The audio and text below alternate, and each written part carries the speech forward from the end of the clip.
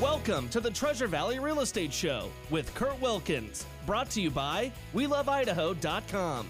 Good afternoon. Welcome to the Treasure Valley Real Estate Show. This is Kurt Wilkins, your host. We have a couple of guests with us today. We're grateful to have on the show. Please introduce yourselves. I'm Dave Fogg. I'm Lejon Boudreaux, and I'm an attorney here in Idaho. And both of these gentlemen are attorneys and well practiced in the area of real estate law. And that's what we're going to talk about today. There are a lot of issues that occur with real estate. And most people, if they have a problem, wait until it's a problem and it's too late. And so we're going to talk about how some of those issues can be addressed before they become a problem. First of all, tell us about your background and how long you've been practicing and a little bit about your ELC team, would you? Sure. ELC's been around in one form or another for about 15 years, focused primarily on real estate, construction, and other business transactional work.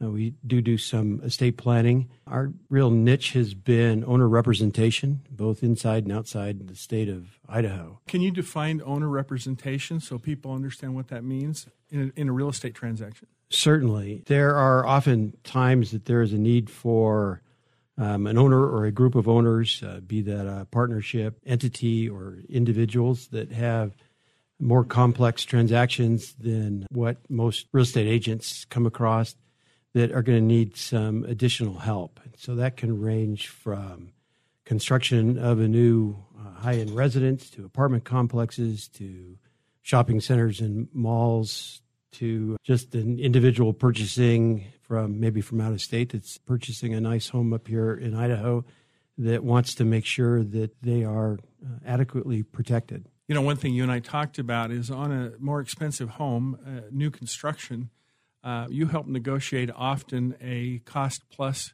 agreement between the builder and the homeowner, correctly? You're representing the homeowner, but you assist in drafting that agreement, correct?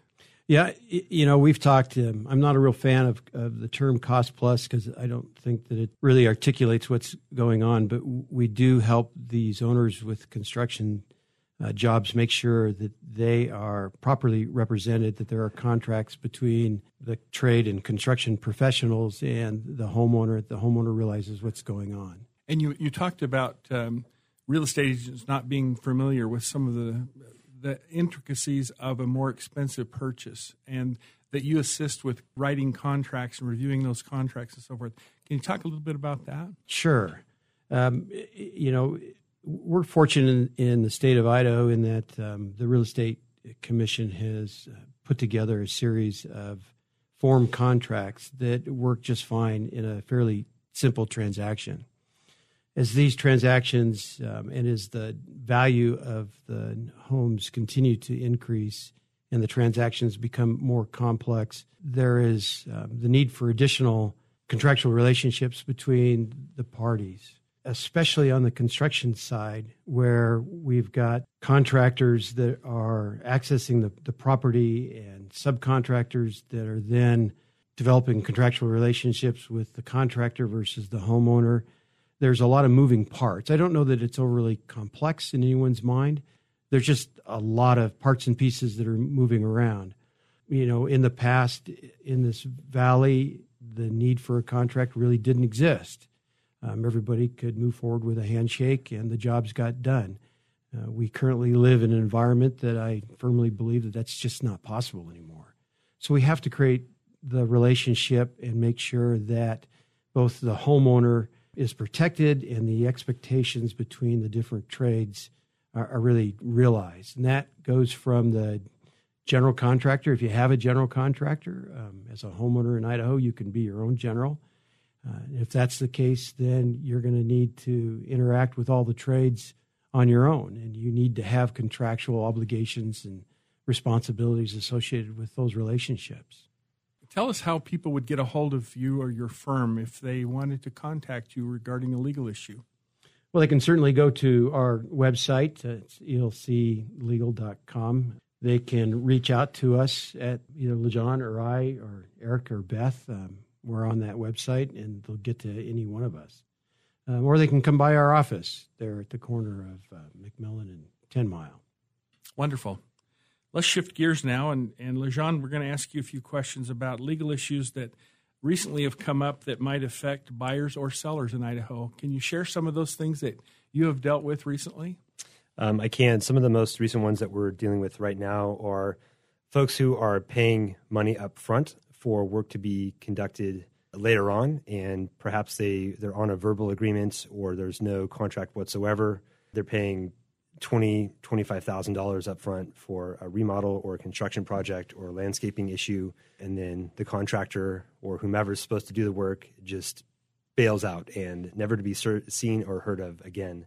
So that's one of them. Another issue right now is folks, particularly that are coming from out of state, that are putting down large deposits on lots or putting money down with builders. Maybe it's not a reputable builder. Similar issue, maybe it's on a verbal agreement that there's going to be a contract later on, or the contract that is there is poorly written, and then the builder or the developer just takes the money and sells the lot to someone else. And then the folks who put out this large sum of money are wondering, well, what do I do next? Like, how do I get this money back? What course of action can I take? Let me circle back to the contracts. In Idaho, if it's an oral contract and there's a breach of that oral contract, the person who has the victim of the breach, or the person who gave the money away and is now trying to get it back, they have to take legal action within 4 years under the Idaho statute of limitations. If there is a contract, depending on, even if it's a poorly written contract, the statute of limitations is 5 years in Idaho. So they have to take legal action within 5 years, or their claim for damages is forever barred. I don't recommend in my part of the transaction that anything be verbal, right? I want everything in writing so that we have something that we can both see what the intent was. You guys probably recommend that too from a legal perspective, don't you? That they get everything in writing? Oh, absolutely. The recommendation is always that there's a contract. Unfortunately, we're seeing this more and more, is that people are, right or wrong, they're inherently trustworthy. Right? They meet someone face-to-face or over the phone. They think that they're talking with a reputable person, and they have a verbal agreement. Everything seems like it's fine. Maybe folks do a little bit of due diligence. They look on Facebook and see that, this person has what appears to be a legitimate website, and they're trustworthy, and they move forward in a transaction without a contract, and it's just on an oral or a verbal agreement. And then when things go wrong, they're like, well, hey, how do I get my money back? You're not adhering to the terms of what we agreed upon. And then it comes down to I said this, and the person that I had the agreement with said this, and then there's finger pointing. And so to get around all of that and to really offer the most protection for the purchaser or buyer is to get into a written formal contract. For many owners, part of the problem is that they walk into these transactions and they fundamentally believe that this is just the way that it's done. And I don't know that I see that any different outside of the Treasure Valley for the transactions, large and small. It always amazes me how individuals that I suspect are fairly sophisticated and financially well-heeled are not as due diligent in the process that they take for these real estate transactions. I mean, in many cases, when someone's buying $1 million home, that's probably one of the largest purchases that they make in their entire life. And they've worked hard to get to the point where they can buy $1 million home. But yet they come to the Valley, and again, I see this outside of the state of Idaho as well, and they just feel like, well, that's the way that everybody's doing it, so that's the way that we should do it. They don't really want to rock the boat. And then what happens is we have to rock the boat for them after the fact when they're sideways with a particular deal. And another issue that we're seeing is conflicts of interest, so dual representation, where there's a real estate agent and that person is representing both the buyer and the seller, whether the seller is selling a new build, if the real estate agent is representing the builder and they're also representing the buyer, well, there's a conflict of interest there. And people aren't necessarily recognizing that, or the realtor does a good job of explaining their way through the conflict of interest, knowing full well that they're going to get both sides of the commission. And where we've seen issues arise is where the realtor has maybe a longstanding relationship with the builder. And even though they say that they're putting the seller's interests on par with the builder, in reality, what they're doing is they're hedging themselves and they're hedging their own relationship with the builder to protect the builder. So in those situations, I feel it's best to have dual representation just to eliminate that conflict of interest. Tell us about the difference between small claims court and litigation, and where would a homeowner do a small claims suit versus going to an attorney? In what cases would that be appropriate? So small claims court jurisdictional limit in Idaho is $5,000. So anything that's $5,000 and under, you can get into small claims court. People can represent themselves. The process is fairly laid out on the Idaho State website, or they can find information on through the court system on how to file a small claims court. You can hire an attorney to help draft the pleadings and help talk you through the damages, but an attorney cannot represent folks in small claims court. So let's say there was someone paid $45, or let's say jurisdictional limit. Let's say somebody paid $5,000 to a contractor. That contractor was supposed to come back and do work. They'd never called, no show. They'd never heard from them again. That's a good point where the person can take action in small claims court. Anything above the $5,000, so $5,000 to $10,000 limit, it goes to the magistrate court. That's a small window. So anything within that damages section is going to be in the magistrate court. Anything above $10,000 in the state of Idaho goes to the district court. That's going to be the majority of breach of contract claims. Anything above $10,000 is going to be in district court. You have to hire an attorney.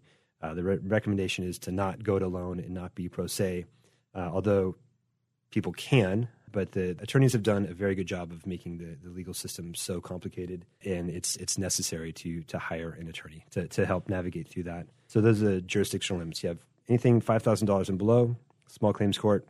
$5,000 to $10,000 is in the magistrate court, and then anything above the $10,000 damages limit is going to be in the district court. Definitely need to hire an attorney to help navigate through that process. And that's your claim limit. I mean, there have been times where we've spoke with potential clients, and they may have a $6,000 claim or a $7,000 claim, and we explain to them that given the cost of just to start litigation and the risk associated with it, it may be a better approach for them to settle on $5,000 at the small claims limit and take it to small claims court. That makes total sense. You and I were talking out there earlier about fence encroachments, which is really a common issue in Idaho. There's lots of fences that have been incorrectly placed for many years.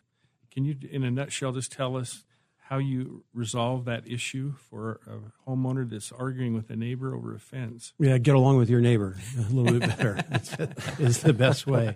You know, adverse possession, with the change in Idaho a number of years ago to lengthen the amount of time that adverse possession would actually need to be in play, really isn't the mechanism that you're going to look at. In subdivisions where the lots are identified, the homeowners are paying the taxes on the full lot, you're going to have to litigate it. And what you're going to have to do is get a court to give you some injunctive relief of some type, tell the neighbor to take it down or to allow you to take it down, pay for the cost, and then you may want to quiet title a little bit just in case they have some claim to that piece of property that they've had possession of for some period of time, whether it was an old access road or they used it as an easement or they laid pipe on it, really doesn't matter. So the best way to resolve that is to figure out how to get along with your neighbor and get those issues resolved. Because once neighbors get entrenched, it's just not good for anybody. And I think this is a good segue into the cost of litigation. So if someone were to, let's say there's a breach of contract or there's an easement dispute or any of that, the cost of litigate, it's expensive, it's timely. Some folks generally think that they're going to potentially initiate a lawsuit, and this is going to be done in 3 months. Potentially, it could be 6 months to a year or a couple years before you get a resolution. So the cost of litigation, generally, to get started, it's anywhere between $5,000 to $10,000. That's if you're going to seek injunctive relief, if you're trying to get the court to order someone to do something or to decide that, yes, there's been a breach of contract and, yes, there's some damages. That's just the initial starting capital, $5,000 to $10,000 to get there. Again, that's why it's important to hedge on the front end and really understand what the transaction people are getting into, and to have an attorney review the documents, look at the contract, and really properly advise someone on the front end versus trying to unravel someone's mess later on down the line. I'm glad you went there. Lejon's our litigator. That's his primary focus for the team. And his statement is 100% correct. Our job really is to keep him from really having much to do. We want to make sure that these documents are in place. We would love to see more of the agents, the real estate agents in the Valley, spend a little bit more time having a favorite attorney that they can reach out to. Most of the real estate agents focus on who their favorite builder is because that is a direct result of potential commissions that they're going to get paid, and they don't spend quite as much time as I'd like to see identifying who their favorite attorney is that they can have their clients spend a few $100 just to review stuff. One of the things that and I think it's an artifact of the form documents that the commission has created is really there are some places to fill in blanks. A lot of agents take legal license to not only fill those blanks in with a whole bunch of terms and conditions, but add extra pages that really then make the document much more complex than I think it was ever intended to be. So to the extent that we can get involved in the process early on, our hope and our main focus is to make sure that there's never an argument on the backside. Well, Dave, I'm just saying right now on the radio, you're my favorite real estate attorney. We appreciate that a lot. And I recommend you. And that's important, in relationships. You trust people, and you know that they're going to do what's right by you. And everybody I've interviewed on this program are people that I have known for years, and I trust. And so that's why I invited you to be on here today, is because I trust you. Tell us why it would be advisable for buyers or sellers to talk to you before they get in trouble instead of after. Well, I think we just talked about that a little bit. Again, the nature of the growth in the Valley drives complexity.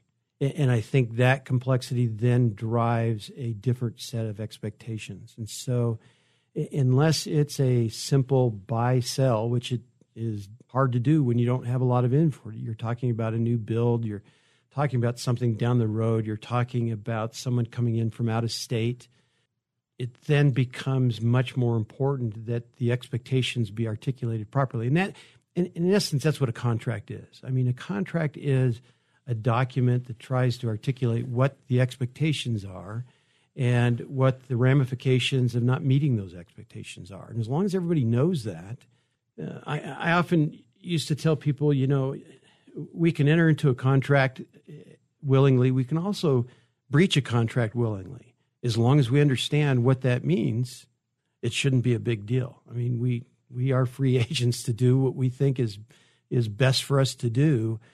I guess that's where we try to drive people is let us understand what it is that you want, and we'll try and help you accomplish that. Perfect. Let's talk a little bit about CCRs and some of the but do we have to? Well, I think we do because they can be such a problem, don't you think? Yes, they can. You're probably involved in lots of can of worms with CCRs. So tell us about some of the issues you guys have addressed with resolving those. Boy, I don't even know where to start with CC&Rs. CC&Rs are part of the document set that's created when homeowners buy a home and essentially become a shareholder in a corporation. And I think a lot of subdivisions after the initial incorporators and the initial developers are long gone really lose sight of what these documents are. It's a contractual relationship between the homeowner and the corporation, the HOA, right? The difficulty then becomes trying to change CC&Rs to reflect whatever is going on in the world as it is, 10, 15, 20 years after the initial development was done. Most often, we are engaged by an HOA that now has got some issues associated with their CC&Rs. Some of them are ambiguous. Some of them are not to the current standard of the statute, which has changed over time regarding HOAs and CC&Rs. And some of them just don't have the information that you need in today's modern era. One of the big issues for a lot of subdivisions now are short-term rentals. And it's not unique to Idaho. That is a growing concern across the country. Recreation vehicles are a problem. The ambiguity behind words like screening is a huge issue. I can't tell you how many times we've been in the middle of a fight with homeowners about, hey, they tell me I got a screen and I've screened it and they tell me that's not good enough and now they want to charge me. I mean, it's just, we could spend a pile of shows just talking about homeowners associations and the corporate documents as well as the CC&Rs. I live in a subdivision that's about 25 years old, and none of the restrictions are enforced. I mean, they just don't. The homeowners don't care about enforcing them. Well, that presents another problem. I mean, these small subdivisions where there's not 200 or 300 homes may only have a dozen homes. Nobody wants to run an HOA. We had a recent case where the HOA actually ceased to exist anymore because the annual filings weren't done. It was administratively dissolved. No one really cared until someone cared. And now they've got some water issues they're trying to sort out, and they're not getting along with one another. And it's only a dozen homes, so it's a small subdivision. But again, at the end of the day, this lack of enforcement or really understanding of what this relationship is can become problematic. On the other case, my brother-in-law this last week got a letter from his HOA. He had a van parked at the side of his driveway on a gravel area. They said you can't do that. So there's, like you say, there can be a lot of conflict between the homeowner and the HOA over the way it's written. Remember, the HOA changes personality every time you get some new board members in, and their personalities change. So you might get some that are pretty lax, and you might end up with some that troll the HOA because they got nothing else to do. We've been on the other side of that, where folks have driven around and taken photos of the front of our house. Not where we're currently living, but in previous subdivisions, and we've been fined for having a kid's play table that was left out. There was a photo taken, and they get $25 fine in the mail. I'm like, yeah. So just the two polar opposites of each other. Yeah. I have tried to avoid living in a place with HOAs, but I was unsuccessful with our last house. Tell us about remodeling issues that might come up. Lejon, what issues are people most affected by legally with remodeling issues? Well, again, what we're seeing in the market is paying contractors early and not having a contract. So people paying $15,000, $20,000 out of their pocket and moving forward on a verbal agreement to, okay, come in, you're going to fix my kitchen, and again, the contractor is gone or comes in and does half of the work, does a shoddy job, and then leaves. One, trying to track those folks down. Two, trying to take legal action against them to recover some folks' money. That's really the big thing in the remodels that we're seeing right now. So again, to protect yourselves, for folks to protect themselves, find a reputable contractor and have a contract in place, and really have an attorney that represents you and can look at the contract and to protect your interests on the front end instead of trying to fix everything or to have damage control when things unravel. Do you ever set up escrows for payment with remodels, or is that just with like a new construction contract? Depends on how the funding's occurring. I mean, we don't take money into our trust account for escrow purposes, but most of the title companies in this valley will do that for a small fee. And we reach out to a couple title companies that we've developed a long-term relationship with when we need to set that up. That works extremely well when there's a bank that needs to be involved, even on a remodel, if it's a large remodel. And we have done it for self-funding. So we've had owners that are going to pay for the remodel over time, but they want to be a little bit more organized. We find that the title companies do a great job of reconciling the bills and the invoices that come in. They then approve. We have a draw process that we create. It's just a simple approval process, similar to what we use with the bank. And the title company takes care of issuing the checks that have got the partial lien waiver language on the back of it. It becomes a very clean process that we try and use. And to add to what Lejon was saying, I mean, there are times in new construction and remodel where no one's trying to be a bad actor. But since there's no contract out there, the expectations just weren't clear, right? And so then you've got folks out there that are trying to make changes. We've got supply chain management issues. They're substituting materials. Maybe it costs a little bit more, but the homeowner isn't aware that these are going on. And when they get this bill that's different than what the budget looks like, they come out of the box. No one's trying to purposely behave in a bad way. Again, without a document, no one knows what to rely on and where they're going and what their process is. So we try and create a process. That's part of what we do with Owners Rep is we help folks through that process, and they can manage as much of it as they want. They can have us. We have some staff on board that are great at looking at invoices and asking questions and crunching the numbers and making sure that everything meets the budget balance that they're supposed to. I feel like we've beat up on contractors a little bit, the examples of contractors walking away, but I have seen numerous examples of people who want the remodel or who are purchasing and building, and they want to make some changes midway through. They don't like the way that something looks, and that's to the detriment of the builder or of the contractor that's following through with what they say they're going to do. And to really hedge the contractor or the builder, having the contract in place and guiding the buyer into, hey, this is what the contract says, this is what we agreed to, and this is what we're going to move forward with.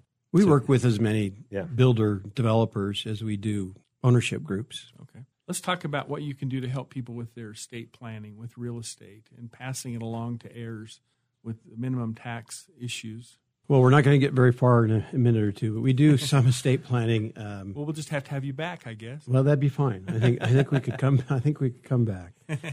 You can use estate planning. I'll just leave it at this. You can use estate planning as a mechanism to really identify how you want your real estate wealth to pass to your heirs in the future. And there's a number of different ways to do that, and we won't try and go into that maybe on the next visit. But it certainly is a tool, and it's worth looking at. We've had a number of probate issues that we've had to deal with over the last 2 years, and some have had wills and trusts and have had estate plans that have been put together, and others haven't. And we find the ones that don't have those put in place, it becomes just a bit of a struggle to get through the process and deal with all the heirs and what they're grief-wise dealing with at the same time. Well, tell us who we're talking to and how they get a hold of you. Well, like we said in the beginning, we are ELC Legal Services. Lejon is our chief litigator, and we've got 2 other attorneys on board and a couple staff people, and they can get a hold of us. 208-813-9220 is our main number, and they can ask for any of us or go on and check us out online and read our bios. Well, thank you very much for being on the show. This is Kurt Wilkins, the host of the Treasure Valley Real Estate Show. Just reminding our listeners that this show is on every Saturday from 3:30 to 4, and we welcome your input. If you'd like to get a hold of me, my number is 208-345-1400. My website is weloveidaho.com. You're welcome to post any questions there. We'll try to answer them on the show. A reminder also that I represent sellers exclusively, so if you need to have your home valued or you're just curious about what's going on in the market, give me a call. I'd love to help you. Thanks, guys, for being on the show today. Appreciate it. Thank you. Thank you for the time. It was fun. Yeah, this is great.